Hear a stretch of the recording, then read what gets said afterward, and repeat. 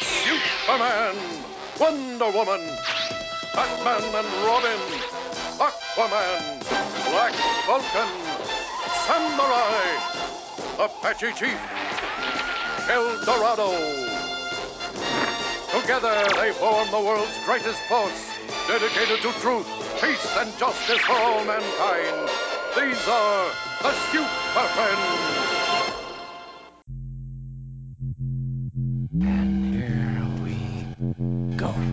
It's the comic book bullies. Man, you come right out of a comic book. It's the comic book bullies. You will bow down before me! It's the comic book bullies. Now I am the master. It's the comic book bullies.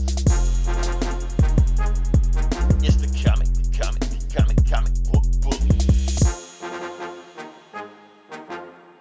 Welcome back to the Comic Book Bullies, where nerd is a new bully. I'm your host, Leroy, with my co-host. This is Eli, the boy wonder. Yep, and we're back. And yeah, we have a very special podcast for you this evening. It's not just a regular podcast, but we're going to have a special where we're going to talk about Justice League, the Justice League movie 2017 that we've all been waiting for the most part, pretty much all of our lives. And that was finally here, a movie that we never thought was going to exist. And yeah, like I said, we can just dive into it. Eli, normally we start these, special review episode podcasts. We kind of talk about like, well, were you a fan of Ant-Man growing up, or what you think about, Doctor Strange? But I mean, this is Justice League. Yeah. This is like pop culture. This is. If you're not a fan, go watch something else. Exactly. So you should know whether or not that you're emotionally invested in the Justice League or not. Everybody knows who so let me ask you this, Eli. Yeah. Let me ask you this. What is your earliest memory of Justice League? Oh, probably the Super Friends. I was going to say the same thing, the Super Friends. Everybody remembers Super Friends, I mean, I was the catchy theme song. Yeah, I was a big Batman fan as a kid, little kid watching the 66 Batman on, every day after school. I was really into Batman, and then, finding out that he was a comic book character and that he hung out with Superman and all that shit was like, whoa, it blew my mind. And then there was the TV show or the cartoon Super Friends, and where they were all together, So yeah, and that's the same thing with me. Yeah. The Legion of Doom, all this stuff like that.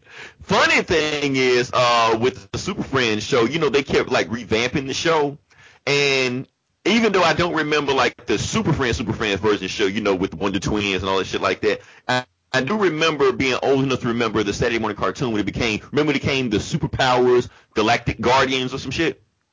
Vaguely, yeah. Was it Superpowers? It was when Darkseid showed up. Yeah, and then they had the toys. They had like the figures. They had the toys, right. So they were called the Galactic Guardian. I think it was called the Superpowers. The Superpowers I think was the name of the toys. You're right. But they changed the name of the Super Friends to the Galactic Guardians or something like that. They kind of revamped it, and where they really start fighting Darkseid. I think the series before that they were pretty much fighting the Legion of Doom, but this one they pretty much fought Darkseid every time. They started introducing some new characters. One character, was Firestorm, and another character was actually Cyborg.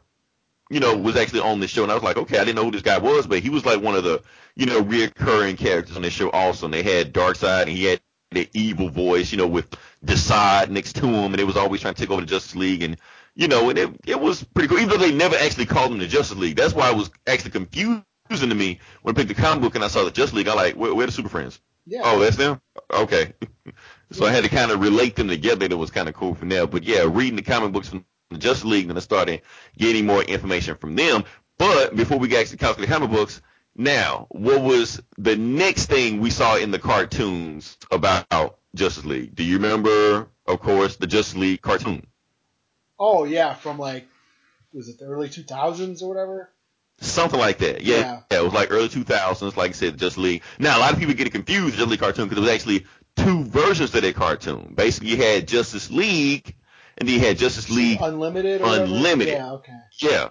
They were two different cartoons. Like I said, Justice League Unlimited had different animators on there, different storylines, even though it was together, but it had a definitely different feel to it.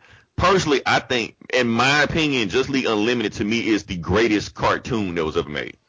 Okay, well. I think so. I know everybody loves Batman, and I love Batman animated series also. Well, that's when I started. I started watching it because it was like, because I was into Batman animated series, and then they did this Justice League cartoon. I was like, I gave it a whirl, just to get familiar. I was never a DC guy, but through that cartoon, I got familiar with the characters and that world and stuff. So, but yeah. And that's the thing. Like I said, I love the Justice League Unlimited cartoon. Like I said, I felt like it took what Batman animated series built off of and just took it to a whole nother level. Like it gave me Batman, gave me Superman. I thought up until this point like the most perfect version of Wonder Woman, and then everybody else is so fleshed out of it. Green Lantern, Black Green Lantern, that fucking blew my mind. And so all this stuff there, and it just made it just an interesting cartoon. That's like, man, so it made me want to go into the comic books and read more about the comic books. And then I remember that, for the most part of the Justice League, even though we all know Batman, Superman, Wonder Woman, blah blah blah blah, for a long time in the comic books, the Justice League weren't like that. Like when Superman was killed by Doomsday and stuff like that, it was like a bullshit Justice League team, like Justice League Europe or International. I can't remember. Booster Gold and Blue Beetle bullshit like that, whatever. In 1997, Grant Morrison took over the book and gave us basically the core Justice League that we kind of see today. So this Justice League team we're seeing right now, you can pretty much thank Grant Morrison for that. He fleshed out the book, gave us these stories that we're used to now. Tower of Babel came from this storyline, even though it wasn't written by Grant Morrison, written by Mark Waid, but it was still the same thing, Tower of Babel, so we give some extra stories like that. It kind of carried on from there with it. Became the premier book in DC where you got the New 52 Justice League, written by Jeff Johns. And I'm going to come back to Jeff Johns in a second because I think his name is going to pop up a little bit more in this podcast we go along also, because Jeff Johns, honestly, with that New 52 Justice League book, whatever you want to say about how the New 52 went, that book was a classic. It was a modern day classic. There is no other way to say it around it. Now, of course, comic book fans, we know it as Justice League Origins.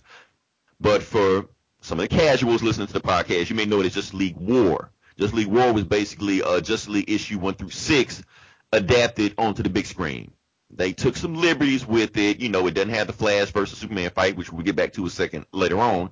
But for the most part, it stayed intact. And I do feel like the movie we're going to talk about today did kind of take cues from Jeff Johns' run. It wasn't an adaptation by any means, just imagination, but I'm just saying it took certain cues from it. But yeah, like I said, comic book wise, I always loved the Justice League more than I loved the Avengers. I didn't really love the Avengers. I had moments of the Avengers where I thought they were pretty cool, but as far as like a team, Justice League was always that team to me. So now seeing this on screen, it's like, okay, this is my childhood, and I'm thinking, so I'm just thinking the whole time watching the movie, like, please don't suck, please don't suck, please don't suck, But like I said, we'll get to that later on. Now that I think about it, I think even though I wasn't a DC guy, I think as far as the team goes, I think, I was more into Justice League than anything else, because I was never into the X-Men or the Avengers. I liked characters from their teams and their individual books and stories, but I was never, once you put them on a team, I never gave a shit. And I can't. It's like you're getting your money's worth. It's still like, okay, instead of getting this one guy, I'm getting a bunch of these other guys for the same price. Yeah, but it's like it's. And I to a certain extent, I'm still kind of like that, because like I like Batman, but I don't give a shit when he's doing shit with the Justice League. Like I like Batman in his own world. But I'm glad you brought that up. Because in my mind, I always associate like Detective Comics Batman and Justice League Batman is two different guys. Pretty much. When you read a Batman comic by himself, when he's in Gotham City, like, he makes mistakes, he gets hurt, he gets in one-on-one fights with guys. Sometimes he may get beat, sometimes he may win and stuff like that. But, he sometimes does come around as a flawed character, but, he tries to do what he can. But when he's with the Justice League, he's a whole different character. He doesn't make mistakes. He is flawless. He is prepped in 5 years ahead of time. He's the smartest guy on the team. He could take out the entire team by himself. He could, beat the shit out of Darkseid. Why are you doing all this shit in the Justice League? You can't clean up Gotham. Yeah. That didn't make any sense. Yeah. Talia al Ghul kicks his ass and shit. Right. Talia al Ghul kicks ass his own comic, but he whooped Darkseid's ass in the Justice League comic. Yeah. Like that shit doesn't add up, you know. Yeah. Yeah. And so I always separate them like two different guys because it just sometimes just doesn't really make sense how he's prepared for all this alien and time travel and dimensional borders and shit like that, you know. Yeah. And so, but yeah, like I said, moving past that, we're gonna move forward because, like I said, we're gonna get into the movie. But before we get into the movie, let's just address some shit that I did want to not talk about, but I guess we got to talk about it, Eli. Well, it's kind of hard not to. It's kind of hard not to talk about it. Now, I do want to. It's mandatory. For the comic book bullies, it's mandatory for us to talk about this. And normally it's fun, but this time it doesn't seem fun to talk about it anyway. But I will preface with this. Now, look, we're going to address the box office numbers on the Justice League. This podcast is not going to be about the box office numbers and all the bullshit and the fuckery that is associated with the box office numbers. We're here to talk about the movie, what we thought about the movie, not what some asshole on Ain't It Cool News or Bleeding Cool or whatever the fuck is, what they thought about it. It's what we thought about the movie. Me and Eli, two guys, two assholes. That's it. Yep. Fuck everybody else talk about. But we're going to talk about the box office numbers, address it, and move on. So, that being said, let's do that. Okay. Number one at the box office this week is, of course, Justice League. No shit. So it did get number one. Wow, that's how bad it is. Well, I was people worried. Number one. I was worried because everyone's saying because it didn't break 100 million, so people were saying it's a flop and all this shit. So I was like, damn, did Thor beat it? And I was like, oh man. You know? Thor would have beat it number one if it didn't even crack number one in his first weekend. Just abandon this ship. Honestly, if that shit would have happened, Eli, we wouldn't be having this podcast right now. I was going to say this movie. You would have went and saw it again just to try to get the numbers up. I would have just punished it. Oh man. So, but guess what number two movie was? What is it? Number two was Wonder. Oh, really?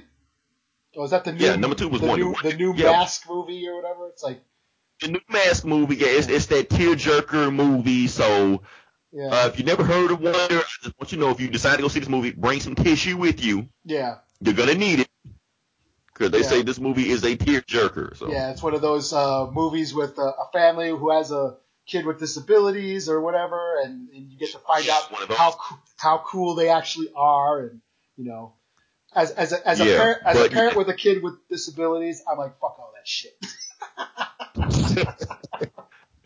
Fuck all that fake ass bullshit. Oh, those different people aren't different, really, but you know. Anyways. So, but like I said, that's the movie, and then honestly they try to make it seem like a comedy. So I don't know. I'm just saying the stuff I've been hearing about the movie. They say they sure didn't hire anybody with disabilities to be in the movie. They put one of those Esha Angel, Zac Efron looking guys. Yeah, they put a mask on a cute kid, and hey. You know what they did with Maz? That kid was actually good looking in real life. I think he was banging J-Lo and Anaconda or something like that. I can't remember that movie. It's been a while ago. But anyway, number three is Thor Ragnarok. Well, okay. That actually surprised me a little bit. I thought it would have still been on at least number two. That's what I was thinking. It's still been number two. But yeah, Wonder was just that strong of a movie, you know. It's almost making me think did Wonder kind of dip into Justice League numbers, you know, as strong as it did. So, number four, we have Daddy's Home 2. Okay. I don't think about kids, but at the same time, Daddy's Home never had these huge budgets like this. So they probably made their money back. Who cares? Number five, Murder on the Orient Express, still hanging in there. And then we're just going to run through the rest of them. We have number 6, The Star. Number 7, Bad Moms Christmas. Number 8, Lady Bird. Number 9, The Billboards Outside Ebbing. I want to see that. 3 Billboards. Yeah. Missouri? What the hell is I want to see that. It's made by the guy who made 7 Psychopaths. I don't know if you ever saw that. And In Bruges. I've heard of it. Never saw. Yeah, that's actually he's kind of like the new Tarantino. He makes these movies about 7 Psychopaths is about these gangsters and hitmen and shit. And same thing with In Bruges with Colin Farrell and shit. They're 2 hitmen kind of hiding out in this European town and shit. And then this is his newest movie, and it looks fucking funny and just dark as shit. Like he's really into like the dark humor, like ultra dark humor and shit. So yeah, the trailer looks funny as hell. It's got like Woody Harrelson and Francis McDormand. Oh. Yeah, so it looks. I want to see it. Like if it gets released at my theater that I go to, I'll probably go check it out. So Cool. Yeah, I've never heard of that. yeah. So. Oh, and number 10 is Jigsaw, still hanging in Oh there. no shit. Yeah. Number 11 is Blade Runner 2049. I know nobody cares about that, but Eli, put a pin in that. Remind me about that later on, because I think that might come into play. I'll try. Okay, thanks. That's what you're here for. Okay. Now, let's dig into these numbers. Now, like I said, we have 2 comic book movies on the list, which is pretty exciting because for a while we had no comic book movies, so the list kind of got boring. But let's go to Thor Ragnarok at first. Like I said, Thor Ragnarok is, what, Eli, in his second week right now? Third week? Right? Third. Oh, Third week, okay. Yeah. So, okay, yeah, that I guess it's the third week. I guess that's not bad of a drop, I guess. No, yeah, if it's been, yeah, I think it's his third week. Yeah, it's his third weekend on the box office right now. So it's okay. It's okay to, be, third in the box office. Like, so they had 2 weeks at number 1. Yeah. That's cool. So Thor Ragnarok right now is sitting worldwide at 738 million. Yeah, that's pretty good. It's rolling pretty good. Like I said, I think we already said last podcast that it already was the highest grossing Thor movie of all time last week. So it's still going on there. I don't think it's going to be $1 billion movie because, like we said, there's too many other movies coming. As a matter of fact, I think Justice League is going to eat into its profits to stop it from getting $1 billion. I think so. Yeah. And so, but that being said, let's go back to Justice League. Okay. So Justice League sitting right now is worldwide is at a whopping 281 million. That's what it is worldwide. Oh, worldwide. Yeah. So it's worldwide. So it's not at 300, but like right around 300. Domestic wise, it is at 96 million for the weekend. Like I said, this estimate tomorrow they're going to release the actual accurate numbers, but don't expect it to fluctuate too much from that. Like I said, it's an estimate. But here's where everybody is freaking out right now. At 96 million, Justice League has the lowest opening weekend of any DCU movie ever. Yeah. Now, yeah, and that's the problem. Like, you got to think about it that BVS almost doubled this opening weekend. Suicide Squad has a bigger opening weekend than Justice League, if that makes any sense. Did Suicide Squad do better than BVS on the opening weekend? No. BVS had the biggest opening weekend. Okay. Yeah. BVS also had the biggest drop off in like movie history for the second weekend. So that's the problem where it came in. People saw it and were like, I ain't gonna go see this again. Yeah, because worldwide BVS hit like 500 million like his first weekend. Yeah. And then just stayed there. Yeah. Like once the word got out, then it just stayed there. Yeah. And so that's the problem we're having with Justice League right now. So that's where everybody's freaking out because like everybody was predicting where the numbers would be. Nobody predicted it was going to be under 100 million. Like Thor hit 121 million his first weekend. So we think, okay, this is Thor 3. We're talking about Justice League, a AAA movie. You're thinking that it would be the top movie, but apparently it can't be Thor by himself. Yeah, So I think Thor just had to. And I think Avengers. Yeah, Thor had that positive buzz for so long, that I don't think. I mean, Justice League still suffers the BVS itis. People were still like a little reserved about it. I think that also to help Thor, right? Because I think that trailer, that's probably one of the greatest movie trailers I've ever seen. Yeah. I mean, they did everything they needed to make you want to see that movie. Yeah. I was sold. I mean, I was sold already, but I was like, whoa. Okay, so Eli, you want me to put this into perspective? Okay, Shit. So Justice League did 96 million, right? Mm-hmm. Guess what Avengers did opening weekend? The first Avengers movie, domestically. Oh, I wouldn't even remember. 207 million. Okay, yeah, I do remember for opening weekend. Because I remember like trying to go see it like Friday and I couldn't because everything was sold out, and then I had to go see it like Saturday, and the only seat I had was like second row from the front and like way down to the corner, so I had to basically look over my shoulder to watch the movie the whole time. So I had like really shitty seats that first weekend. That first time seeing Avengers, yeah. Yeah, so like I said, we can compare Avengers to Just League together, but I think that's kind of unfair. Yeah. Really is, because like I said, 5 years in between like that. But that being said, like I said, we're done with that bullshit. Yeah. We've addressed the box office. We've got those numbers out the way. I'm pretty sure in other episodes in the future, we're going to come back and revisit this.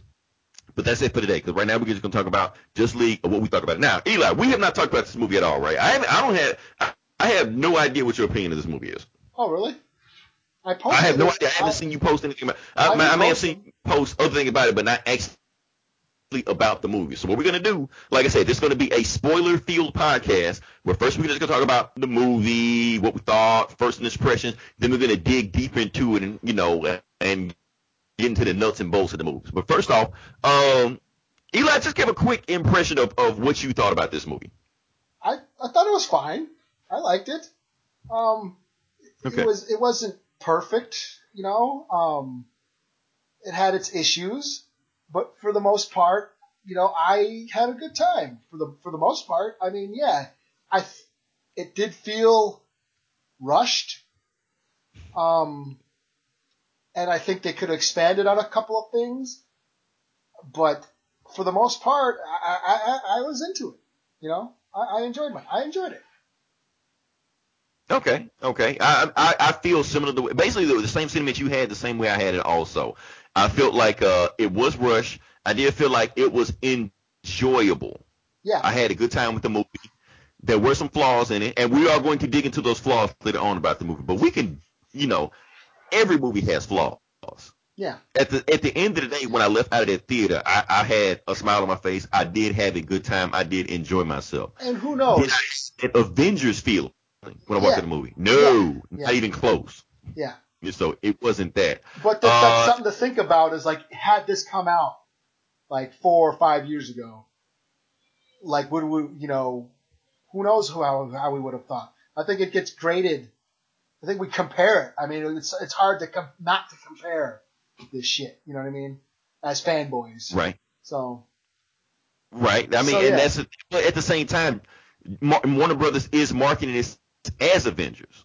Yeah. This is their Avengers, so it's kind of hard not to make those comparisons. Yeah. Well, yeah. I mean, and plus because Marvel's been so successful that, just by default, we're always going to compare a DC movie to Marvel. I mean, just as comic book fans, you got to understand that we as comic book fans, we've been doing this all our lives. We argue over which characters, you can like both of them, but deep down, Can you?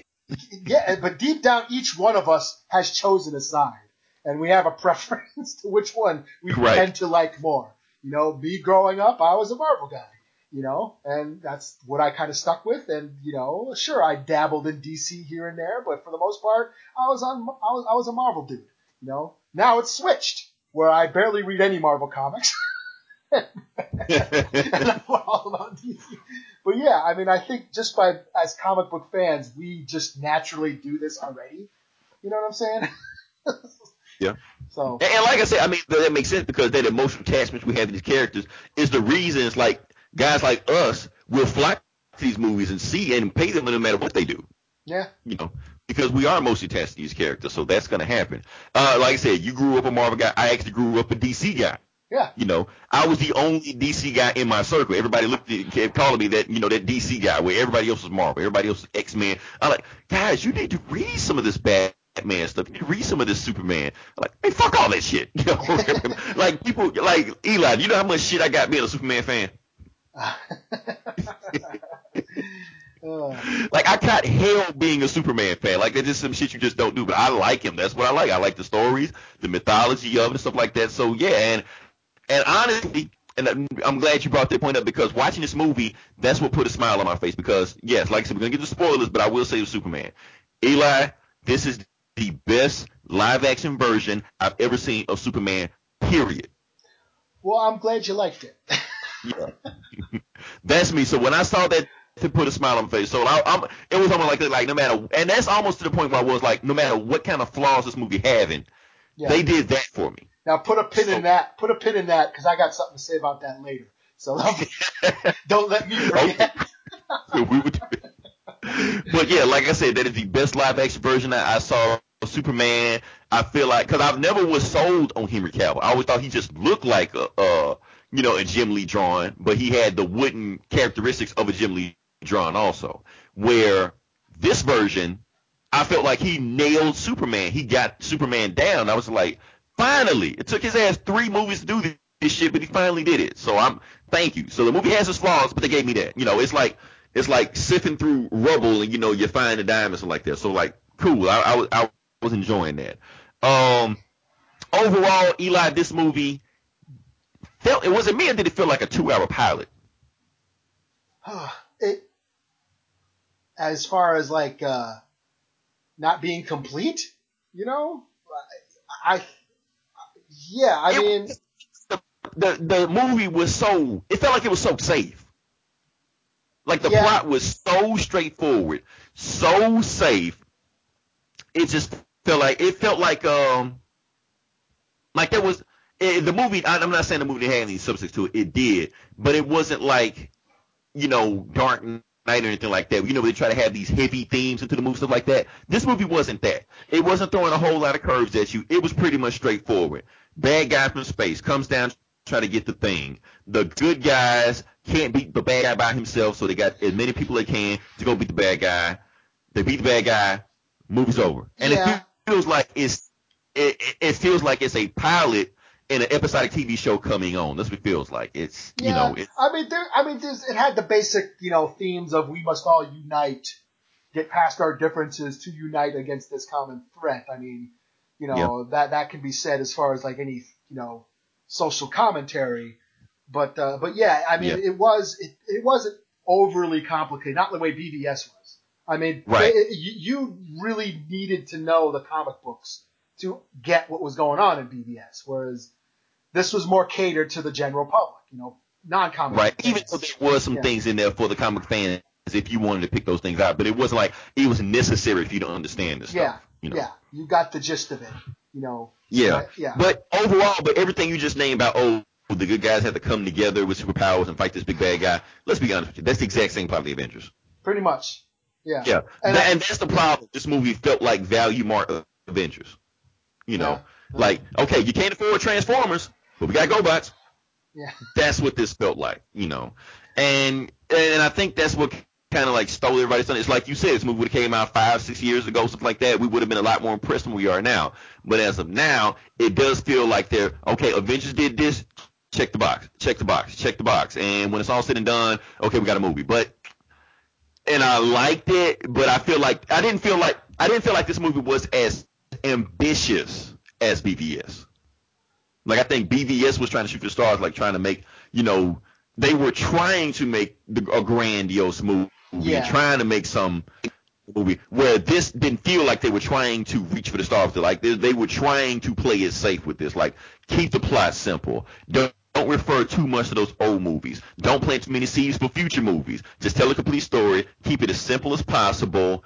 Just have the characters interacting with each other and hope they can coast to the movie and get it done. And like I said, they aim for a C, they got a C. Instead of like BBS where they aim for A and they aim for the stars, and you just got this gobbled up mist. You're like, what the fuck am I watching? It wasn't like that. Never did I come to a point in Justice League where I felt like, what the fuck is going on? I never felt like that because the plot was so simple. I kind of knew, get this, go here, go here, go here. That's it. Yeah. I wasn't bored really watching this movie like I was. There was parts in BVS where I was just like, what the fuck? Right. And here's the thing. At the theater, when I was watching BVS, I wasn't bored. But at the same time, I could feel the energy of the crowd dying. Like, the crowd just was not into that movie in certain scenes. I was like, oh, damn. Like you're telling a friend a joke and the friend's not laughing. That's what it felt like. But it's right. Just like you said, when I was watching Justice League, I didn't feel like the movie was – I wasn't bored with the movie any time. I feel like the plot was progressing, getting it in there. And I tell you this, Eli, honestly, in my opinion, I think the movie did touch greatness every now and then. Yeah. I thought for a few scenes that popped up in my head, I was like, oh, okay, the movie feels like it's trying to be better than what it is. It feels like that's a great scene. That's a great scene, but it's like flashes. Then it goes back to mediocrity, back to what it was doing before. And that's kind of like why I did appreciate the movie, because I feel like there were some scenes in there, and and we'll come back to that also, because we'll talk about the tale of two directors and stuff like that when we get to the spoiler section. Yeah. I mean, for me, I had no problem with the action. I was fine. I mean, maybe the ending had the, like I said, going back to if this came out 5 years ago, would I react different? It's got the same old over CGI'd, climactic superhero battle with just all this dazzling video game cutscene shit going on, where I kind of felt detached because of the lack of realness. Right. And, there was no tension, but because we know they're gonna beat the guy. Yeah, and yes, it was like the same. I've seen this so many times before, and a lot of those clips were in the trailers, Yeah. So it's like that's one of the weak points, as far as like for me, the climactic battle scene. But other than that, the action was fun. For me, it all came down to just not so much the plot. Yeah, it was an overly basic plot, but I think there was just stuff they could have expanded on. You know what I mean? That's all. So. Yeah. I think one thing they could have expanded on was the bad guy. Like, that's the thing. They get a lot of criticism about the bad guy, because thing is, now we're all comic book guys. We read comic books all the time. But when they announced Steppenwolf as the big baddest movie, I think all of us were scratching our head. Like, Steppenwolf? Yeah. Like, okay. This was DC's chance to outdo Marvel and not wait forever to throw in their big bad. Because who knows if we're ever going to see him now. Right. That's they the thing. could We'll talk about that later on. Yeah. So, because Thanos, it seems like Thanos ain't here yet. And right. Yeah. Because that's another thing. It did feel like that. Okay, we're supposed to get Steppenwolf, but Steppenwolf has always been a throwaway bad guy in the comic books. Like, Superman can basically beat this guy by himself. I never even heard. I was like, who the fuck is that? Like, why didn't they do what's his name, Caliban or Calabac? What's his name? The Darkseid's son. Yeah. Like, why did he do? I was like, at least I had his figure as a kid. I knew who that was. I didn't know who the fuck Steppenwolf was. Right, the Progressive Rock Man from the '60s. That's about it. But an actual character. Now, I will say this: Steppenwolf had one awesome run in the comics, and that was it. Like, one awesome run. That was actually about 5 years ago. Yeah. Okay. Remember Justice League War, right? When Darkseid came down and tried to take over the Earth, right? Okay. And they sent his ass packing. Mm-hmm. Okay. That was only one story. Now, going on at the exact same time, because the thing is, like I said, the New Gods, and that's another thing, the movie never actually really touched on the New Gods. They briefly say it, but they don't really touch on it. But the New Gods, so Darkseid goes to Earth, and he gets his ass whooped, comes back. However, even though Darkseid goes to Earth 1, Steppenwolf goes to Earth 2. But here's the thing. Steppenwolf wins, conquers Earth 2. He kills the Justice League. Like in the first couple issues like that, he kills Superman, kills Wonder Woman, and kills Batman, and takes over the planet. So the whole story is about like the Justice Society, like Jay Garrick and those guys. It's about them trying to take the planet back. And they do this shit for like about 30 issues and shit like that, a whole war going against this guy. So yeah, Steppenwolf became this warlord, took over the planet, and it was pretty fucking cool, because he just came up and just killed the fucking Justice League. And I was like, oh shit, okay, that's the only time he did any badass shit in the comics. Other than that, he was just a throwaway guy that Superman used to beat by himself, Mm-hmm. And that was pretty much it. But in the movie, I guess they decided to go with it because they can kind of like make him any kind of way they want to. Like, people can't get pissed, oh, he's not like the comics, because nobody remembers him from the comics. He's just some dude, Yeah. So they can reform and reshape him any kind they want to. Now, as far as Steppenwolf in the movie, some of his CGI was rough, man. It was rough. You know what it reminded me of? Injustice. Oh, not okay. Injustice 1. I mean, not Injustice 2, Injustice 1. Oh. PS3 version. I was going to say, it reminded me of that Warcraft movie. I didn't see the Warcraft movie, but if you see that. And here's the thing. Now, I'm not going to say Steppenwolf didn't work at all, because I think sometimes Steppenwolf in the movie did come off as menacing. He did come off as threatening and imposing. Sometimes. It feels like whenever he was on screen with a live action person, it took me out of the movie. I was like, oh, shit. Yeah. But when he was just on screen, like, by himself around some other CGI shit, he kind of blended in. But when they first showed him and he first showed up, I was like, oh shit, this shit looked like definitely like a PS3 cutscene. Yeah. Like it was no other way around it. I'm not even saying that, jokingly. That's basically what it looked like. Yeah. Yeah. But Yeah. for the most part, I for, don't think he was the worst I've ever seen. Yeah. And for me, it's just the over CGI shit is just like there's not that authentic sense of realness there. Like, why I respond to like Winter Soldier or Civil War, because there's actual stunts. There's actual people partaking in these action scenes. So when I watch just digital war going on, it's like, okay, that's not real. So I'm not as engaged. There's no sense of danger. You know what I'm saying? So, now, see, you're saying it, and I've heard that criticism plenty of times before also. Oh, this movie got too much CGI. I don't think too much CGI is a problem. I think it's a problem when it's bad CGI. Yeah. Or when it doesn't look convincing on screen. Now, let's go back to this. Eli, you always make the same complaint about Zack Snyder every single time. What's your number one complaint? The movie's too dark. This movie, you can't see shit in the movies. Am I right? Pretty much, yeah. Okay. So let's run with that. There's a reason Zack Snyder has these movies dark. To cover up the bad CGI? Because he does use too much CGI in his shit. Because the darker you make these movies, the more convincing the CGI looks. Now, this movie, and we'll come back to this later on. I know it's a whole bunch we're going to come back to him. But like I said, the movie, 20% of this movie was directed by Joss Whedon. He was co-writer on the script, and he had final say-so in the editing room on this movie. Now, Zack Snyder, Whedon had final say-so in this room. So it was his decision to brighten this movie up. And the thing was, when he brightened the movie up, he did kind of expose the CGI.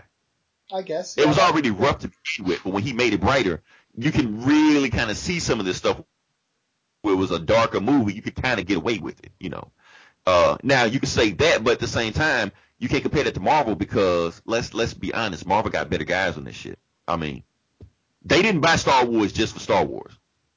They bought Star Wars for ILM. Yeah. And ILM are some fucking magicians. Well, yeah, they're the ones who pretty much started it all. So.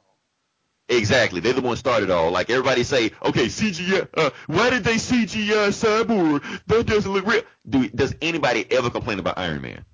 No. Or the Hulk. Iron Man is 100% CGI every time. We saw Hulk ass and no one gave a shit. No one gave a shit. Like I said, because ILM is some fucking wizards over there. They know how to do this shit. People keep spreading this myth that Jungle Book was a live action movie. No, the fuck it wasn't. 99% of Jungle Book was CGI, except for that one little boy that was running around in the Titan. The rest of the movie was complete CGI. But the shit looked so real, you can tell the difference. Let's not even go with ILM. Who the fuck is working on these Apes movies? Planet of Apes movies. Is that Weta? Are they from? It might be Weta. The Peter Jackson's, the guys who did Lord of the Rings and shit. Eli, I'm not even gonna lie. They shit on ILM. Yeah, those shits are dope. Yeah, I don't know who the fuck is working on those movies because I forget I'm looking at CGI. Yeah. And so, but let's just be honest with you. Warner Brothers guys aren't on those levels. And that's why people are complaining about the CGI. Because nobody ever complains about too much CGI in Planet of the Apes. No, that shit looks ridiculous. Like, the CGI is so good on those movies, you can make the apes the lead characters and you don't think anything about it. Yeah. Because not only that, because the actors are so good, because the CGI is so good in it. But the thing is, Justice League CGI doesn't come up. And I think that's the main reason. And that's why I knew Rotten Tomatoes was going to eat this movie alive. When I saw the CGI in the trailer, I was like, that shit doesn't look right. That shit looks unfinished. It looks uncooked. They need a couple more months, in the oven to get that shit right. And if they release this shit exactly how I look in the trailer, Rotten Tomatoes is going to eat this movie live, regardless of how good the movie is. And that's exactly what the fuck happened. Because that CGI looked exactly like it is in the trailer. No. Luckily for them, a lot of the CGI shit wasn't even in the movie, so I guess like maybe cut some of this shit, But yeah, that's a how lot I of feel. shit didn't make. That's the thing is like again, like back to like what was all being cut out. It seemed like there was shit in the trailer that wasn't in the movie. You know. Oh, there was a lot of shit in the Yeah. trailer that wasn't in the movie. But here's the thing. Can you really blame them? Because, like I said, some of that shit we saw in the trailer did look like bad CGI. So some of the worst CGI I saw in the trailer. Just like some of the, just some Yeah. scenes I like don't remember, you know, like shit with Cyborg and I don't know. I just remember seeing things like, hey, I don't remember that. Oh, You know. we will come back to that also. Yeah, we got a lot of shit to come back to. We better get going, man. Whole another controversy about that going on right now. Also, we'll talk about that too. So, like I said, we talked about that because now we're about to dig into spoilers and dig into this movie. So be warned. But before we go there, Eli, go ahead and give your score out of 5. What you think about Justice League? I can't go quite 4, but I don't think it's as low as a 3. I'll go 3.8 out of 5. You know, Okay. a tad better than average. You know? Okay.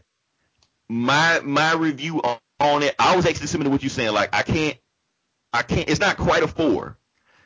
It's not a 3.5. In my mind, I was thinking it's a 3.7. But here's the thing.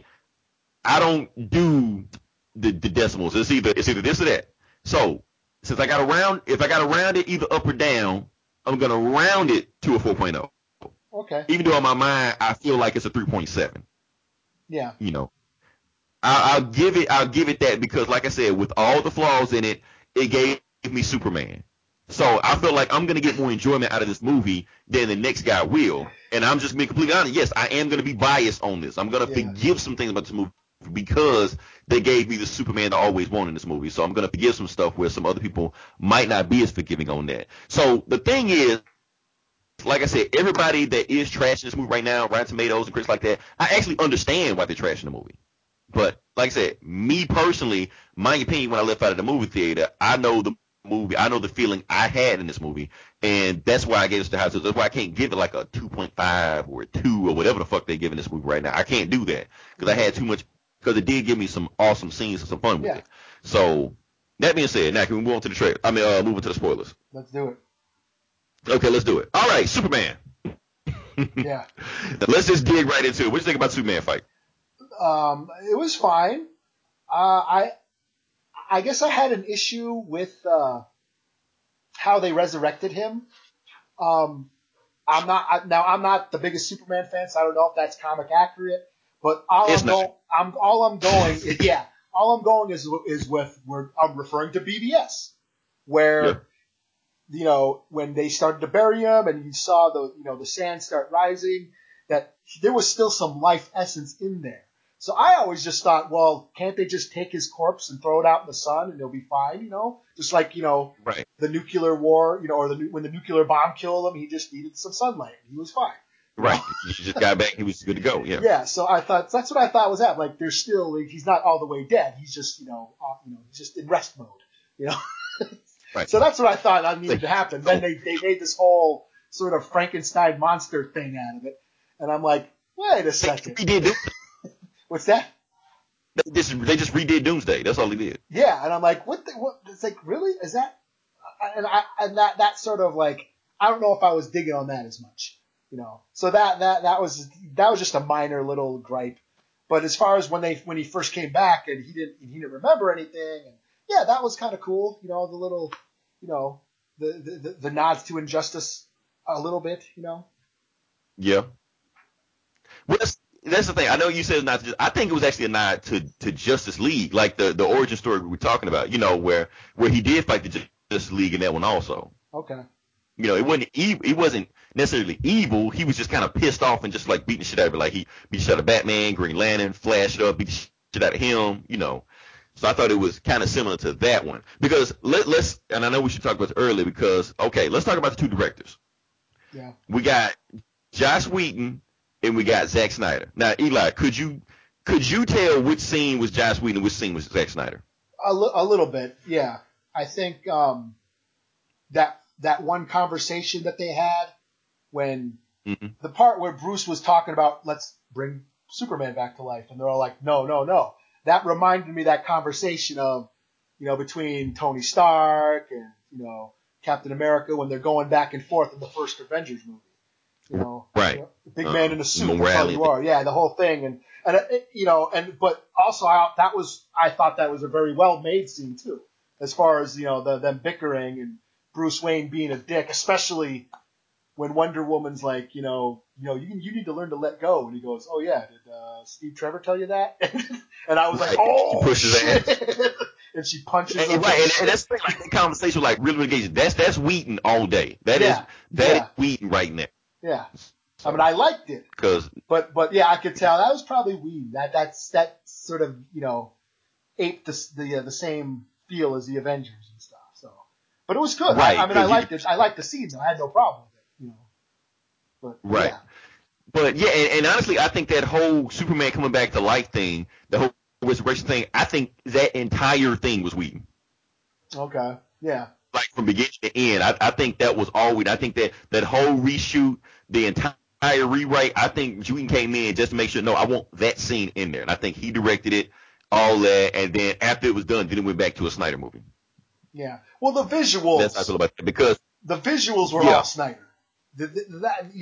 Snyder has always been a great visual artist, and the shots and all that, those cool Batman shots of him coming out of the sky with his cape all out like a bat. I mean, all that was Snyder. I mean, all the visual stuff was Snyder, And then I just think probably some dialogue scenes were. I think it was a lot. I think dialogue wise, Whedon did a lot more on there than we get credit. Than they originally get credit on there, because like I said, he was half.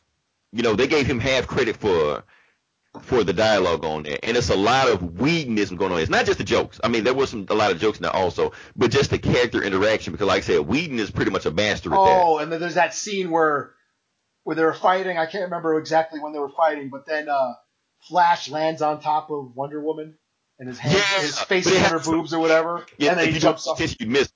Yeah, and that was right out of one of the Avengers movies. Doesn't Bruce Banner? Somebody said, when Wonder Woman pushed Bruce after he said something about Steve Trevor, somebody said you could see Flash in the background like running away when Wonder Woman pushes him.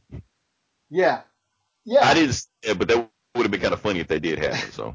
But yeah, that was like in one of the Avengers movies. Bruce Banner doesn't he land on Black Widow, like on her boobs, or his hands on her boobs or something? Yeah. So there was I know that's been pissing off people, all the feminists who were all, oh my God, this is a step backwards for Wonder Woman. Oh, they showed too many butt shots and blah blah blah blah. Meanwhile, Jason Momoa's all pecked out in the water, and Henry Cavill with his shirt off. Detail for this movie, like every superhero has to have that, so they decided to use Jason Momoa for that. So he's the guy. But yeah, that you can say something about the male gaze now also. Like Wonder Woman didn't have ass shots and shot up her thighs, anything like that in Wonder Woman. But in this one, it was there, and it was obvious. You could tell that a guy kind of shot the scenes in there. It wasn't all through the movie, but it was definitely you can tell when Zack Snyder was shooting the movie. And so, like I said, him and Michael Bay did learn from the same school. So yeah, whenever Wonder Woman was on scene, it did look like they was framing her in a certain way, camera going up her legs and stuff, and see crack, sack somebody, Yeah, dudes like asses. Hey, whatever puts us in the scene, and dudes like women like Mocha, so yeah. There you go. Stuff, I get it. I heard it. Yeah. So there you go. But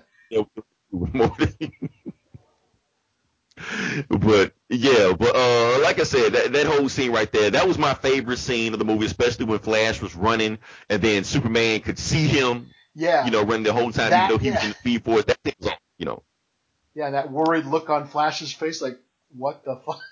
Right. Like a bunch of people at the end go like, oh shit, It's a bit like, I see you, Like all this shit was, and that's the reason I want to put that in, because not only do you have Zack Snyder's influence and you have Joss Whedon's influence, you can feel Jeff Johns' influence on this also.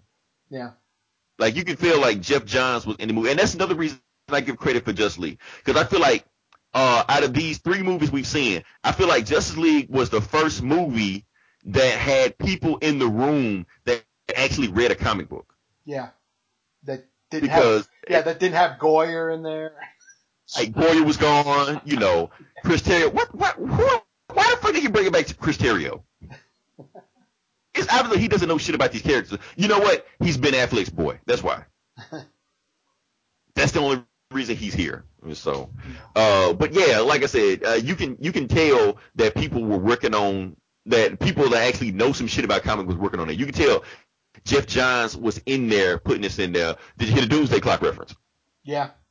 Yep. Yeah. I mean, they tried to make it seem like it was slide, but it was kind of a weird line through in there. They want to think the Doomsday Clock is on standby. Like that's a weird line. Yeah, put it on snooze or whatever. Whatever he says. So good line. It was a good line. I liked it. Yeah, that's a shameless plug, Jeff Johns. You know what the fuck you're doing. Like he'll do that shit. And that's why I'm talking about like the nods they had to Justice League War. Because at the beginning of the very beginning of the movie, you had Batman fighting against the Parademon. Parademon explodes. That's right from Justice League War. Yeah, that was awesome. That was dope. I was like, hell yeah. And you know what was awesome about this scene? That it made it feel like it was a Batman movie. It had the Danny Elfman score going, like the classic Danny Elfman score. Him chasing the bad guy. Like, okay, this is like a Batman movie. And it looked like the game. It looked like the Arkham games and shit. Yeah. I thought it was dope. I was like, hell yeah. So and I like it. It almost like it tricked you. Like, okay, it feels like, an old 80s Batman movie. Then all of a sudden this alien pops up and we're like, oh shit, okay, it's not that type of movie. Mm-hmm. We're in a sci-fi Batman movie. And we've never seen that. Well, we saw it last movie, but it's kind of weird to see Batman interact with these space aliens, live action. We see the comic books all the time, but live action is still kind of fresh, So it's kind of cool for Batman, to take down this Parademon and get to. So that little scene felt like it was a Batman scene. And plus, Wonder Woman scene felt like a Wonder Woman scene. Just like about that, they had her theme song going on, stuff like that. And here's the thing about the Wonder Woman scene. Everybody keeps saying it was a bank robbery. It wasn't a bank robbery. No. It was a terrorist attack. Yeah. They didn't give a fuck about the money. They would just blow up shit. That's all it was. And I like how they framed it out. And I like how they did it because they could have framed that sequence differently to make it really resonate that it was a terrorist attack. And I think if they did that, they probably would have caught flack from, the usual people, they're drawing on from other answers like that. But the way they framed it, they made it seem like a terrorist attack, and Wonder Woman basically took down a terrorist attack of people just preying on the innocent. And I like that because if there's a Wonder Woman 2, I feel like that is something they probably would address. You know. So like Sue was saying, so it did feel like they did a good job of making different movies and combine them into one, And I guess we got Batman, we got Superman, we got Wonder Woman. Okay, let's go around and talk about the actual characters of the not the Avengers, Justice League. Let me close this shit. What do you think about Cyborg? I thought he was fine. He may have had, out of all these new characters, he may have had more character development than, say, Aquaman. Because you could tell Aquaman, he needed a little bit more what was going on. And I'm an Aquaman fan. And as far as Flash, they just sort of like stuck little bits in just enough. But we know who these characters are. I'm talking about the general public might have a little bit more time grasping who they are. But as far as all of them, I think Cyborg might have had, out of these new characters, introducing him who he was. I thought he was fine. I wish there was a little bit more for him to do, but he has a great ASMR voice. I don't know if you know what ASMR is, but it's like it's where some people get like these tingles when they hear certain sounds and stuff, and he has this deep voice that's very soothing and relaxing. And I'm like, damn, if this dude's solo movie, they still got this guy playing him, he's gonna put me to sleep because his voice is just so deep and relaxing. Cyborg? Cyborg, yeah. Yeah, that's solo movie. He's not happening. Sorry. Yeah, but like I said, they said that honestly, I thought that guy played that role. Even though he made the CGI on Cyborg was kind of shoddy, I thought he gave it everything he had. I really liked him, and the plot did revolve around him more because I thought he was more involved around the plot in this movie than he was in the comic books. Because Cyborg was pretty much just like Batman's bitch in the comics. He pretty much treats him like he does the Batmobile and the Batcomputer. He's just a thing. The Batman, Cyborg hack this, Cyborg do this, Cyborg do that. Yeah. It was kind of funny in Cyborg's solo series. He talks shit about Batman, like Batman always got to be doing this bullshit.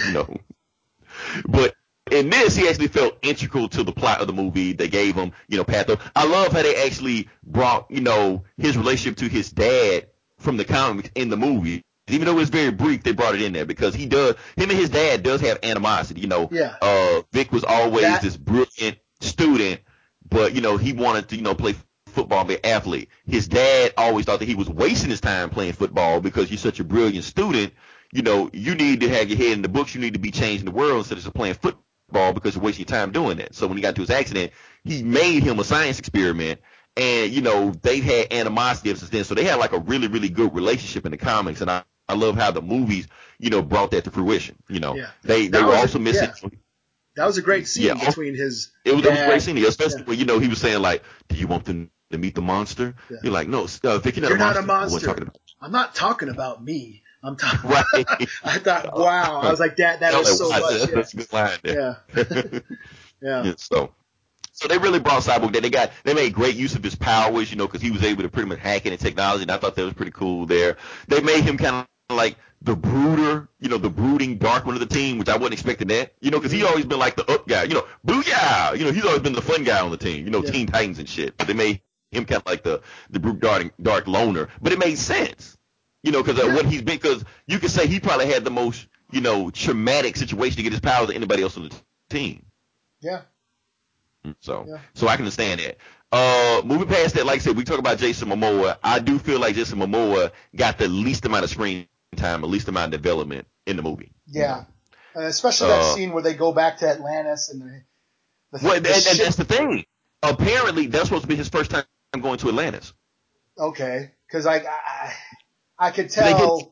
Right. That was his first time meeting, Mira, who they never actually named Mira in the movie, Yeah. And why does he go to Atlantis? Like, Yeah, they don't. I mean, of course, I know why, and I'm familiar we with know that. But I can tell other people who don't know, that they would have a hard time, getting this backstory, because I don't even think he was king yet. I mean, I didn't get the sense that he. That was his first time going to Atlanta. He'd never been there before. Yeah, and him and Mira aren't an item. Right. They're not an item. They barely know each other. So that did feel kind of shoehorned. And of course they didn't have time to, add more Momoa in there. And that's another problem with the movie because, like I said, Warner Brothers mandated the movie be at 2 hours. Yeah. So they had to cut some scenes from there. So. Which is too bad because I think Jason Momoa suffered from that. Even though I think he was awesome in the role, we didn't get enough of him. Yeah. Yeah, and that was the thing, is like, I'm not sure if I bought him as, I mean, I guess if he's not king yet and he hasn't, accepted the Atlantean heritage yet, then I guess that works, because he seemed more of like a frat boy, than this guy who becomes this noble king who fights for two worlds. So maybe that's, I guess that's okay. But yeah, I guess I wish I didn't see him as Aquaman yet. You know what I mean? So. And that's the thing. Like, he's not Aquaman yet. That's the thing. Yeah. Like, he eventually will get there. Yeah. Well, at least he's got his movie coming out. Still evolving also. Yeah. Now let's move on. What do you think about Flash? Yeah, he was okay. And I was trying not to be biased because I do watch the show and I'm so used to that portrayal and I like that portrayal on the show. He was trying a little bit too hard to be funny, I felt at times. I thought the same thing. They tried to make him the funny guy and none of those jokes landed. Yeah, there was some jokes that through the whole movie I felt like, okay, you're just trying to be funny and I'm not laughing at a lot of these. I mean, sure, there were some general funny moments, where with him, especially like when he's at the end when he saves that carload of the family in the car, and then Superman comes with the building carrying the whole building. I thought that, I mean, yeah, there were funny parts, but not as many as he was thinking he was being. Right, because I think they definitely tried too hard with Flash. So like, okay, Flash has to be the funny guy, and and I think they took away from his character because they were because they wanted us to laugh at him, instead of just being natural. Yeah. I think they could have toned down the humor and just made it seem like he was just this awkward guy, and I think the humor would have just came from it. But they shouldn't try to make him the funny guy because I think it could take away from it. Honestly, I think of all the characters, I think Flash is the one that didn't work for me. Yeah. And it was just because. Also, did you see the way he was running? Yeah. I mean, that was all the CG shit, though. He had a really fucked up run. Okay. Like, you got one job, dude. Just run. I'm sure he like, had to run. And I'm yeah. like, he just had to CW pose. I guess he just had to pose, right? Yeah, but I mean, when he was actually running, he was like skiing and gliding or some shit. You gotta watch it again, man. His run was fucked up. Yeah, like, I guess I do because like people were saying the thing about I guess Henry Cavill had a mustache that he had to remove, and I didn't know that until after I saw it. I was like, really? That shit was obvious. Shit was obvious. I wasn't aware of that, so I didn't look for it. So now I'm like, well, damn, maybe I should look for it. Yeah, but nah, Flash was like the first time he did it, I was like, okay, that's kind of awkward, but maybe it was just something I wasn't paying attention to. The second time he did it, I was like, okay, something not right here. The third time he did it, I was like, oh, come on, man, you got a that can't run. And I think that's what the CW is for because I see Grant Gustin on that CW show, and he got like a runner's glide to him. He got a stride to him. Yeah. He was not, whatever the fuck this guy was doing. Like skidding to a cartoon, like Wile E. Coyote, like. Yeah, like you do nothing else. Find a guy to play fast that can run. Like you had no other job. Just do that job. I suppose He should be I'm like, I feel like Flash didn't work for me. But it's like you said with that Whedon thing in there, sometimes Flash did do some stuff that did work for me. Like, okay, like you said, he's never been in a fight before. He just used to run his way. So when he sees Steppenwolf, this 12-foot tall alien with this, alien axe, he's like, nope, fuck this, I'm out. I did like that saying. I did like it that Batman had to talk him into, saving, like, no, calm down. But you know what that scene reminded me of? What's that? Age of Ultron. With Hawkeye and... The Hawkeye and Scarlet was the same scene. Yeah, pretty much. Yeah, it was the exact same scene. He had to talk her into say something like that. The mentor with the mentee and stuff like that. It was the same situation, but I did like that one. And that's the thing, Flash did work for me when he wasn't trying to be the overly comedic guy because, like I said, the comedy guy didn't work for him. But when he just was a natural character in the movie, he did work. So I did like him when he was being this scared guy that's never been in a fight before, even though potentially he might be the most powerful guy on the team, but, he doesn't know that yet. So I like the fact that Batman is the mentor on the team and stuff like that. Now, as far as Superman, let's get back to the CGI thing, the CGI mustache. Yeah, Eli, it took me. I'm telling you why it took me out of it. The CGI mustache is noticeable because remember the very first scene of the movie, when Superman is talking to the kids and being photographed, stuff like that. Yeah. I noticed it then. I looked at it. I was like, what the hell is up with his face? Like, because I forgot about it. They CGI'd the face. I was looking like, what the fuck is up with his face? And they were like, oh, it's the mustache. Like, yeah, that shit is noticeable. Yeah. You ever remember the old Conan O'Brien skits where they have the mouth? Oh, yeah. That's what that shit remind me of. I was like, no, this shit is bad, man. That's some shit that definitely need more work on. But like that wasn't that like supposed to be like cell phone footage, like cam footage from a cell phone? So it was made to look crappy, I guess. Yeah, I see. I didn't know that, so I wasn't looking for that. So I didn't really notice. I guess I wasn't looking at his lips. It was noticeable. I'm sorry, it was bad. So and then what I don't understand is why the fuck Paramount didn't just let them do it? Because here's the thing. Now we understand that Paramount wouldn't let Henry Cavill shave the mustache, but here's the thing. They said they wouldn't let him shave the movie, but you do know that Tom Cruise broke his ankle on Mission Impossible 2 the same time they were filming this shit. Mm-hmm. I do know that. So they had to stop production on Mission Impossible, whatever this was, 6, 7, I don't know, whatever this shit was. Like. And Tom Cruise got fucked up. The shit is online right now. You can watch. He got fucked up. So they said they had to stop production for 2 months. So Warner Brothers told him, Henry Cavill can grow this shit back in that time. He can cut it right now. He can grow it back in 2 months. Like, nope, can't cut it. Like, what the fuck? Warner Brothers even told Paramount, if you let us cut his mustache, we will pay for his CGI in your movie. Nope, can't cut it. Like, fuck. Like, Paramount was just really being some assholes. But at the same time, but you know what, Eli? Because I knew that whole situation behind it, even though the mustache did look fucked up, I forgave it. I like, okay, I understand the situation behind it. I can look past it, move on with the movie. So every time I saw it, it was fucked up, but I didn't let that take me out of the movie. Yeah. I guess what took, as far as Superman and getting back to my gripe with Superman. And now, after, they resurrect him, right? Because they need him to fight Steppenwolf. They only got so much time. It's urgent. There's an urgency, right? They resurrect him. They kick his ass, or he kicks their ass. Then they bring out Lois, and she remembers, and everything's good. The fuck does he do? He goes to the fucking cornfield, and I'm like, dude, the fuck. What the hell? Like, we got. He can't remember. I'm like, what the fuck, man? It's like I was like so ready to like. As far as the movie was moving so fast up to that point, it's like, oh shit! So we gotta fucking slow down so Superman could go mope in the cornfield, and it's just like, this is why I couldn't stand Man of Steel and and all that shit. Like, dude, we got asses to kick. What the fuck are you doing in the cornfield? Like, oh damn, man. And then Lois. That's That's another thing I noticed. I don't think I like this Lois Lane. I don't either. Every time she was on screen, I'm like, I don't care about this fucking chick. Kind of same way I felt about the.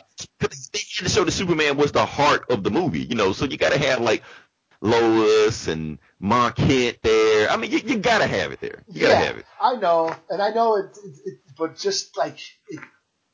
Because I was not really a fan of Man of Steel, or the boring parts of BVS revolved around Lois Lane and Superman moping around. I was like, like when that happened, I was like, oh, here we go again. Like, I was like, come on, man. Maybe 5 minutes. It wasn't that long, but long enough to make me think of that. Where I was like, okay, fine. That scene was probably like an hour in BVS, 45 minutes. So it's like, okay, yes, all right. Because honestly, Lois did drag down BVS. Yeah. Every time she was on screen in BVS doing her investigative shit, it dragged the movie down. I'm like everything you're doing in this movie is filler. Like, you have no purpose in the movie whatsoever. Even the shit she uncovered didn't even matter. Yeah, like, who gave a shit, Like, okay, Lex Luthor's the bad guy. Like, we didn't know that. Yeah, no shit. And because he did some stupid shit no one cares about. Right.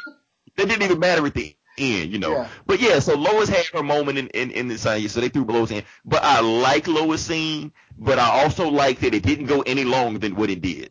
Because they cut a lot of Lois scenes also, because there's a bunch of Lois scenes that's in the trailer that wasn't in the movie. Yeah, I was just like, okay, this is like basically Superman was their secret weapon against Steppenwolf. Like, they needed him because they already fought him and got their asses kicked.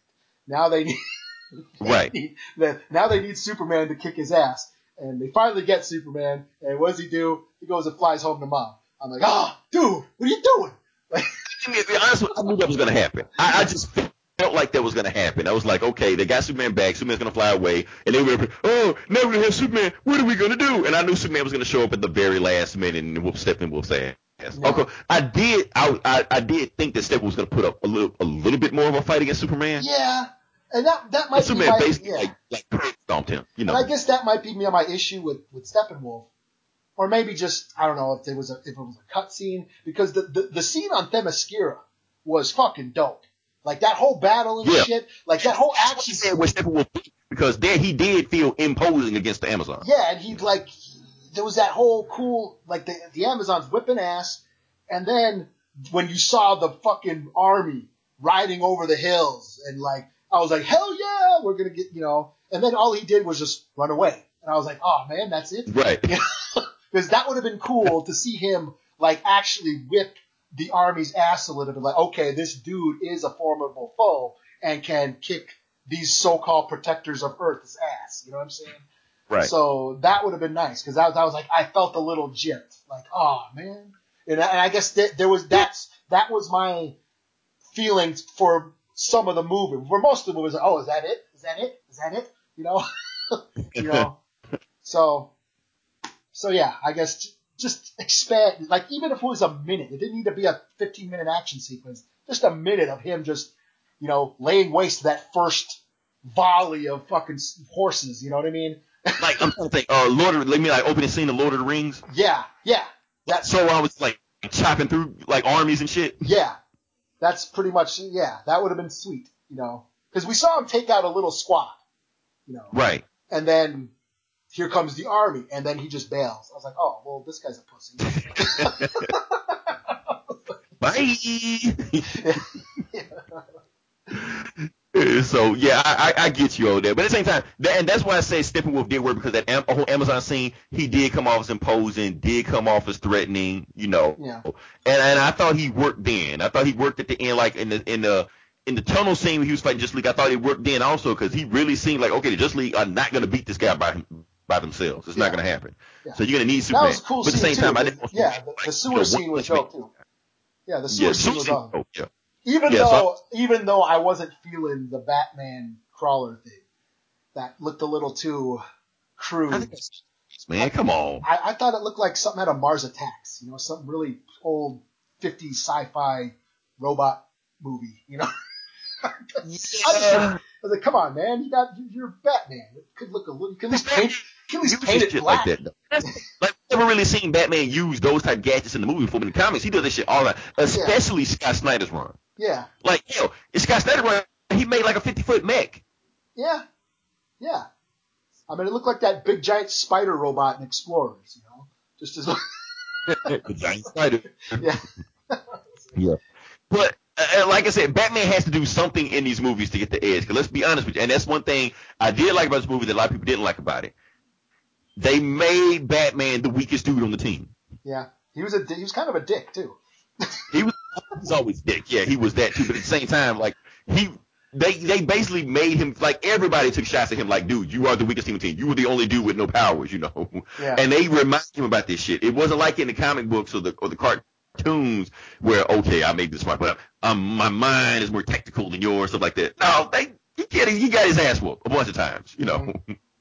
Like, even when he took his shirt off, you know, and he had all those bruises from Superman fucking him up, you know, one of them was like, are you sure you want to keep doing this? You know, maybe you need to call it quits, you know. But at the same time, but the thing is, Batman knows that he's the only person that can keep this team together until Superman can go back. He has to be the one to keep this guy together, because he's the only one experienced and knows how to, you know, lead a team. The rest of these guys, you know, have no direction and no purpose.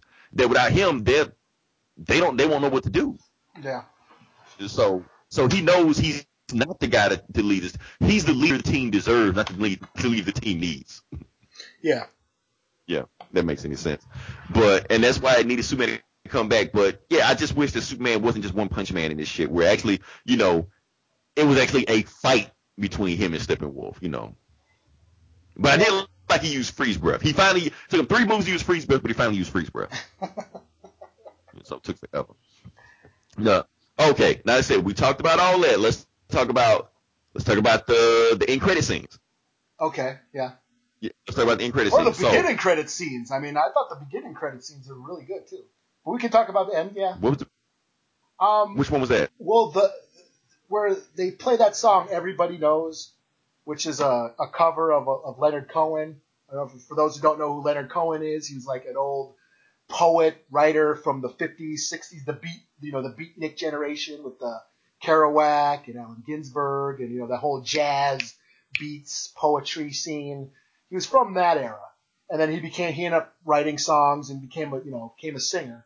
And he wrote these sort of like jazzy tunes. And he has a song called Everybody Knows, which is a great song. And they covered it. They did a cover for this movie. And it was played over the beginning credit scenes of Justice League.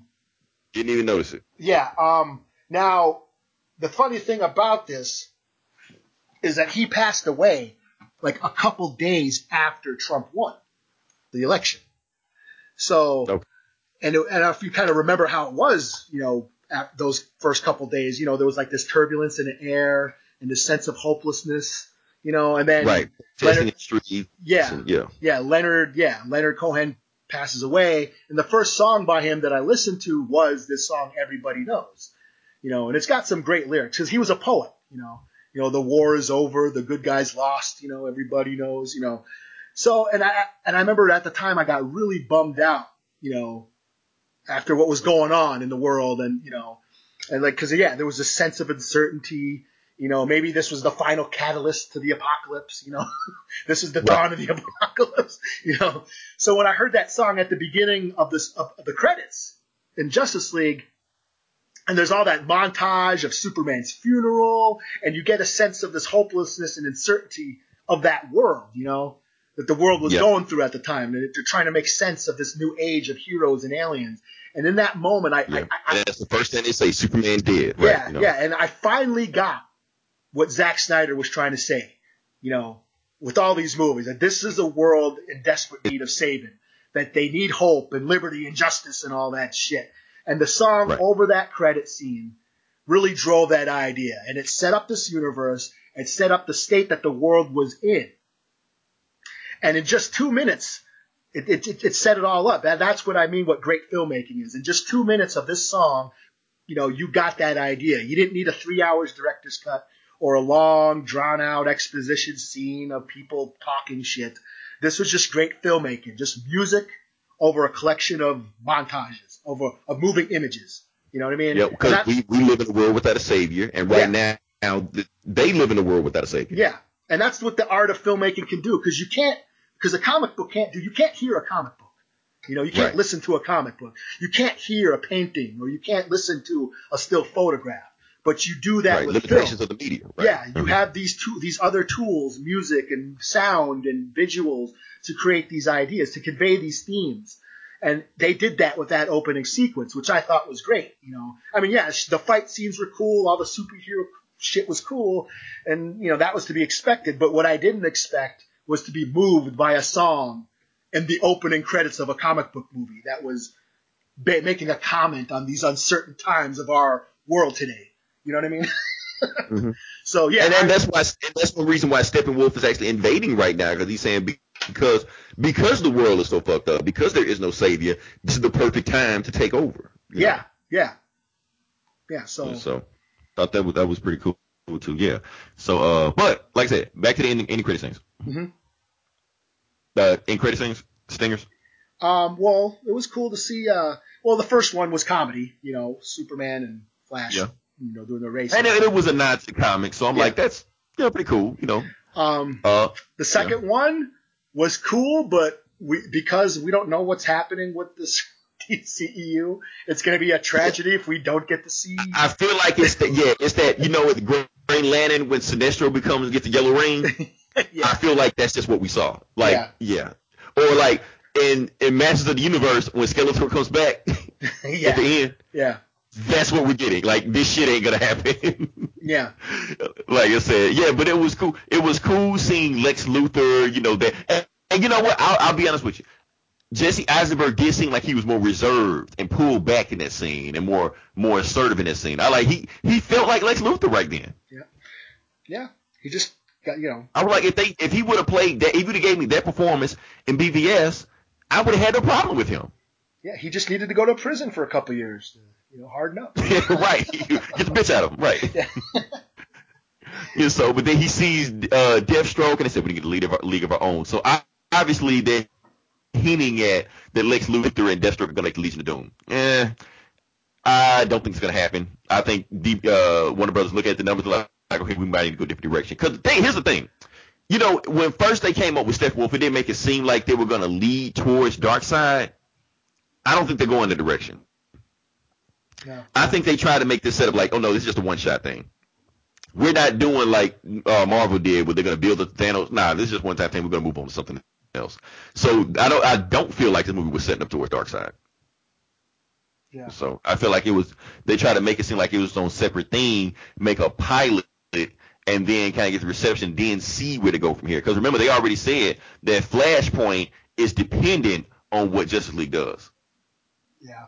You know, so they might just cancel Flash. They might just say fuck Flashpoint. You know. So I don't know. But that being said, Eli, Yeah. what you think? What themes did you get to move? Like, what did you think Justice League was trying to say? I know you dug into the Leonard Cohen song, but what other themes did you think the movie was trying to touch on? I guess the same things I said before, as far as like trying to unify all these different people to sort of take on a common threat.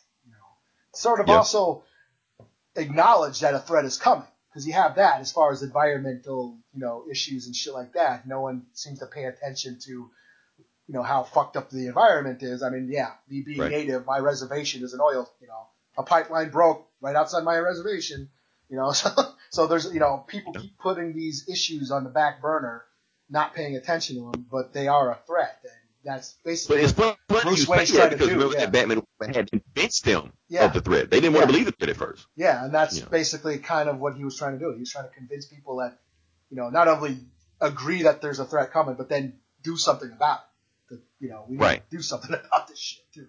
And I think that was actually a strong thing. And I think that's where this movie does separate from Avengers, because I felt Avengers' theme was basically a bunch of alpha males in the room trying to work together. Yeah. This movie wasn't that. This wasn't a bunch of alpha males in the room. This movie felt like it was a bunch of millennials that had a whole bunch of potential and had all these superpowers and just sat on their ass all day. Yeah. Like, what does Cyborg do? Sit in the house all day, even though he got all these crazy ass powers. Yeah. What did Flash do? All these social justice all these social justice warriors sitting on their computer complaining about all the injustices of the world, but not actually doing anything about it. Right. Pray for Houston. Instead of getting your ass out there and doing something for Houston. Yeah. That whole thing. Bitching at everybody else for not being as woke as they are. Exactly. Or like your boy Aquaman, just sat on his ass all day. Like I said, he never been to Atlantis before. Yeah. Batman was telling him, shit is coming. Superman dad by my side. He was like, Superman dad by your side. That's the main reason I'm not gonna go with your ass, because you getting motherfuckers killed left and right. Yeah. So even Wonder Woman, even though Wonder Woman in the same situation as but it's the same that she did have like a complacency about herself. Yeah, it's like even though she is trying. You've been sitting on your ass for 100 years. What the fuck? Are you Exactly. talking about? Yeah. And that's what Batman was trying to get on her ass about. He was like, damn, nobody ever heard of you. You got all these crazy ass powers. You just as strong as Superman. Nobody heard of you because you're sitting on your ass all day. Superman did go out there and do something. He got as much power. He got more power than you guys, and he did something about it. Batman has no powers, but he goes out and do something about it. That's what he was trying to do with these guys, trying to get them out of that complacent mode, trying to make them live up to their potential. And that's why people keep complaining about why they didn't flesh out these characters, why they didn't get each character a movie. The other three characters didn't need movies at this time, because the whole point of this movie was to turn them into superheroes. Yeah. Batman is going to get them to that level to get a superhero, because basically before the Justice League movie, they weren't. They just sat on their ass and that was it. Now you can give a movie after this, because they've got to the point now where they know they have a purpose. They know that, the world is bigger than their little room and their little area that they sit in. They have to go out and do something about it. So now you can give them movies. But before then, it would have made no sense to give them movies. And that's what Flash's dad was trying to tell him, like, you need to do something with your life. Like, until you do something with your life, don't come see me again. Because he felt like that he was holding him back. Yeah. Even though he was trying to get. So, and I think he was applying for the he was applying for the lab, for the crime, for what he ends up doing, but he was like, no, you got to not. And that was a nice little nod, like, no, quit. That really adds to the character, like why he actually starts becoming the forensic experts or whatever the shit that Barry Allen does, that because he's trying to clear his dad's name, So. Right. Like, they hinted Reverse Flash, but they don't actually say it. But we all know it was Reverse Flash that did the bullshit, Yeah. If you read the comics and watched the TV show, you know that story. So, But yeah, that's the whole point behind it. So I actually liked it, and I think that theme was missed over a lot of people. I think they're comparing it so much to Avengers, the things Avengers like, that I think that whole thing just flew over their head. That was the message of the movie. It wasn't about come together right now. It wasn't about that. It was about potential. Live up to your potential. If you had more power, more responsibility, if you want to put it like that way. Yeah. You know, Yeah. you have this power, do something with the power. Yeah. You know, and that's what Batman was trying to show. Like, I'm the weakest dude on the team, but I've maxed out my potential. Like, I can't go anymore. I've done everything I could. It's up to you guys now. It's up to the newer generation because the newer guys on the team, they're the younger guys on the team. So. And he even said, I've been doing this for 20 years. You know? Right. And he's not going to do it another 20 years, you know. Yeah. I think that was a meta reference to Ben Affleck, but whatever. Yeah, but overall, and that, like I said, that's why I liked about the movie, because I think the movie did have deeper things to what they were going with it. I think the character and direction of the movies was really good. Ben Affleck and Gal Gadot brought it. Henry Cavill finally gave us the Superman that we've always thought he could be. Well, at least some people did. And yeah, throwaway villain, but it's a comic book movie. Nowadays, that's all you get is throwaway villains. So, but he's not the worst. I mean, he wasn't Malekith bad. Yeah. We've seen worse than Steppenwolf, so Yeah. you know. But other than that, that's why I gave this is where I gave it. I guess what I gave it 3.7. You gave it 3.8. They had me like, you scored higher than me. I did. Did I like it better than you? And I didn't. Yeah. And I hated that one scene. I'm shocked. The one Superman scene I hated. Right. So I'm because I thought you were going to tear this movie apart. I really did. No, I thought this whole podcast was going to be me defending this movie, where you just shitting on this movie the entire time. No, I was like so pleasantly surprised. I was going in thinking, well, you know, fucking Rotten Tomatoes, this movie sucks. So I went thinking, well, okay, is this gonna suck? I hope it doesn't suck. You know, because contrary to popular belief, I don't want to see a shitty movie.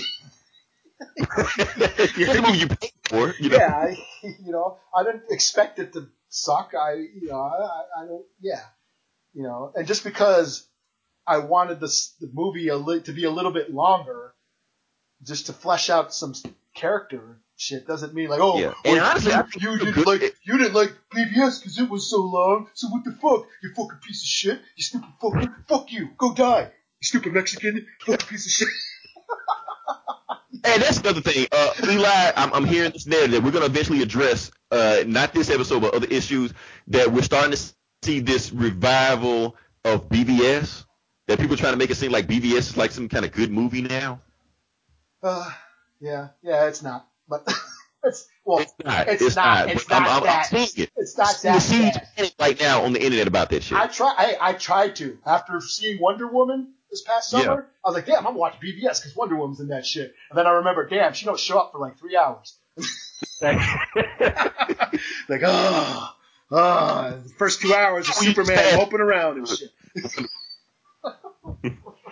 Like, just fast forward to the first 2.5 hours, get right to Wonder Woman. Yeah. But yeah, that's what's gonna happen, Eli. I can already see the future. Fans are going to battle over which is better, BVS or Justice League. Now, I'm going to say right now, I know we know the top 5, I'm not going to worry about that. Look, Justice League is better than BVS, better than Man of Steel, better than Suicide Squad. If you argue against that, you're fucking smoking crack. I'm sorry. Yeah, I agree with that. I think I still like Wonder Woman the best, but Wonder Woman is best. Wonder Woman is best because it's the most cohesive movie they made. Yeah. It's the most complete movie. That's the thing. Justice League did feel like it kind of rambled around, could have been longer, where it felt like Wonder Woman had the least amount of studio interference with it. Yeah. So that's why I say Wonder Woman's still the best movie. But those other movies, no, Justice League is better than those movies. So you're hearing a lot of people saying right now that BVS is the better movie and Justice League is let down. Like, no, what the fuck are you talking about? No, Justice League is the better movie. BVS is bullshit. You're trying way too fucking hard. Right. Is so. And I think Rotten Tomatoes has convinced people that the movie sucked. I think the box office numbers had convinced people the movie sucked. Here's the thing. The movie, let's say Friday, people were coming out of the movie Friday and were saying this is the greatest movie of all time. It wasn't. I was like, calm down. Not the best movie ever. It's a good movie. No, it's the best movie ever. I saw people online defending the movie before they even saw the movie. Yeah. Don't believe Rotten Tomatoes. Believe the movie you want to. This movie's going to be great. Yeah. And then saw the movie and shitted on it. Yeah, and that's the thing. Is like people, you already made up your mind that you're not going to like this movie. Well, you already made up your mind that you're going to like the movie. So, exactly. Fuck you. Even seen it. But hey, for one thing I noticed, And this is another reason why I like the very opening sequence and how it just set everything up.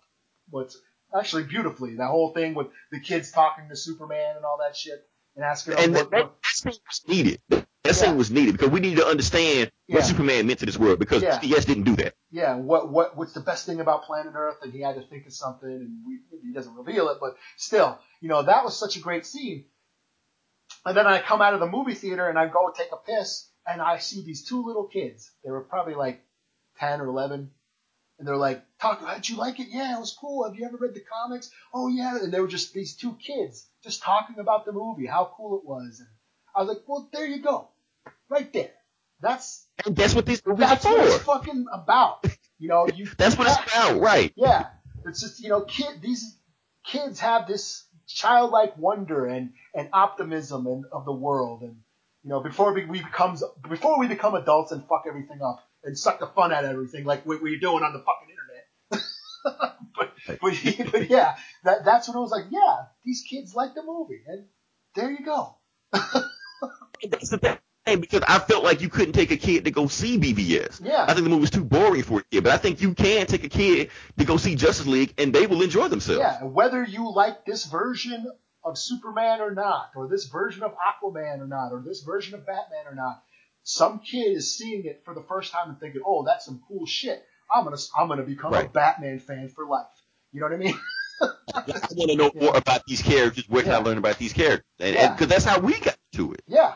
You know, we saw Superman in the 8 or Batman 80 and stuff like that. We're like, okay, let me dig into the comics and see what else they have or find out more about these characters. And yeah, that's what it's all about, man. It's the internet will fuck up a movie. That's why I wanted to just talk about Justice League, because honestly, Eli, I think this is the last time we're actually going to talk about the movie before the shit show starts. Yeah,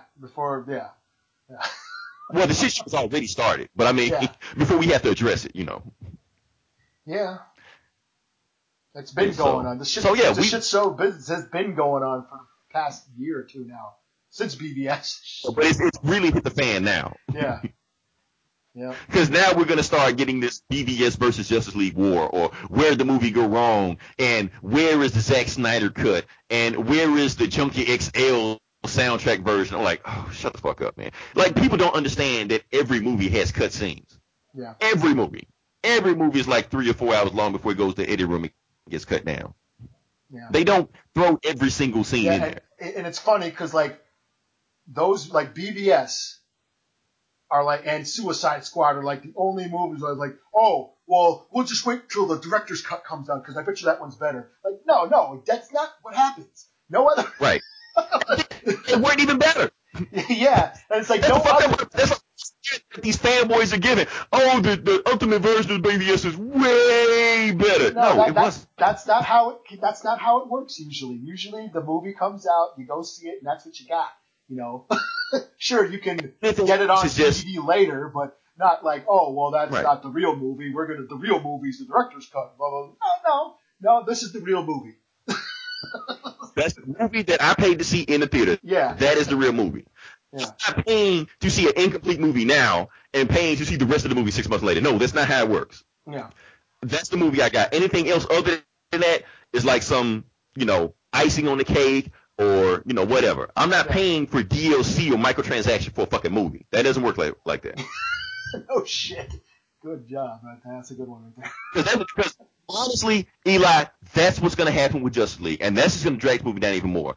Warner Brothers mandated this movie to 2 hours, but like I know, they're going to release some Ultimate Edition Blu-ray version. The fanboys will be like, oh, this is this. Oh, they're probably going to name it the Zack Snyder version. Yeah. Because that's how dumb these WB executives are. And the fanboys are going to eat this shit up and say, oh, this is the real version of the movie. Yeah. Like, first off, the Snyder cut. There's a reason. Yeah, the Snyder cut. They want the Snyder cut, Mm. First off, the best stuff about this movie was the stuff Joss Whedon added.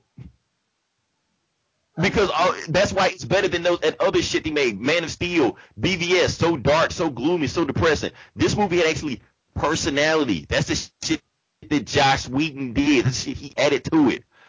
If you got a Zack Snyder 100% cut, we would have been bitching about the movie just like we were bitching about everything else. Yeah. And then when the numbers start tanking, it would have been justified for the numbers to start tanking. So, I don't know. Like I said, I think we talked about Justice League enough. Oh yeah, we did. We got it all out of our system. But like I said, speak now if you ever hold your peace, Eli, because after this, we will never talk about the movie. We would just talk about the movie, if that makes any sense. Yeah. Talk about people talking about the movie. Talking about people talking about the movie, right. So, like I said, we have a bunch of other podcasts on there. We got Eli with Geeks Abs. We have This Geek in Comics with Ryan. We also have Instruments of Destruction. We got like a shitload of Valiant podcasts. How many Valiant podcasts we got? We got Get Valiant. We got Hoodoo. We got Comic Cast. I don't think they're a Valiant podcast, but they talk enough about Valiant, so whatever. Yeah, like I said, listen to all of you. Listen to this long. Definitely like, share, and subscribe. Come back for us next week because even though we talked about Just League this week, next week we're talking nothing about Punisher. Punisher. That's all we're going to talk about. We're going to review that one. That's it. So until then, this is Leroy. This is Eli. And we will talk to you later. I like to dream, yes, right between the sound machine. On a cloud of sound, I drift in the night. Any place it goes is right. Goes far, flies near, to the stars away from here. Well, you don't know what we can find. Why don't you come with me, little girl, on a magic carpet ride? You don't know what we can see. Why don't you tell your dreams to me? Fantasy will set you free. Close your eyes, girl. Look inside, girl. Let the sound take you away.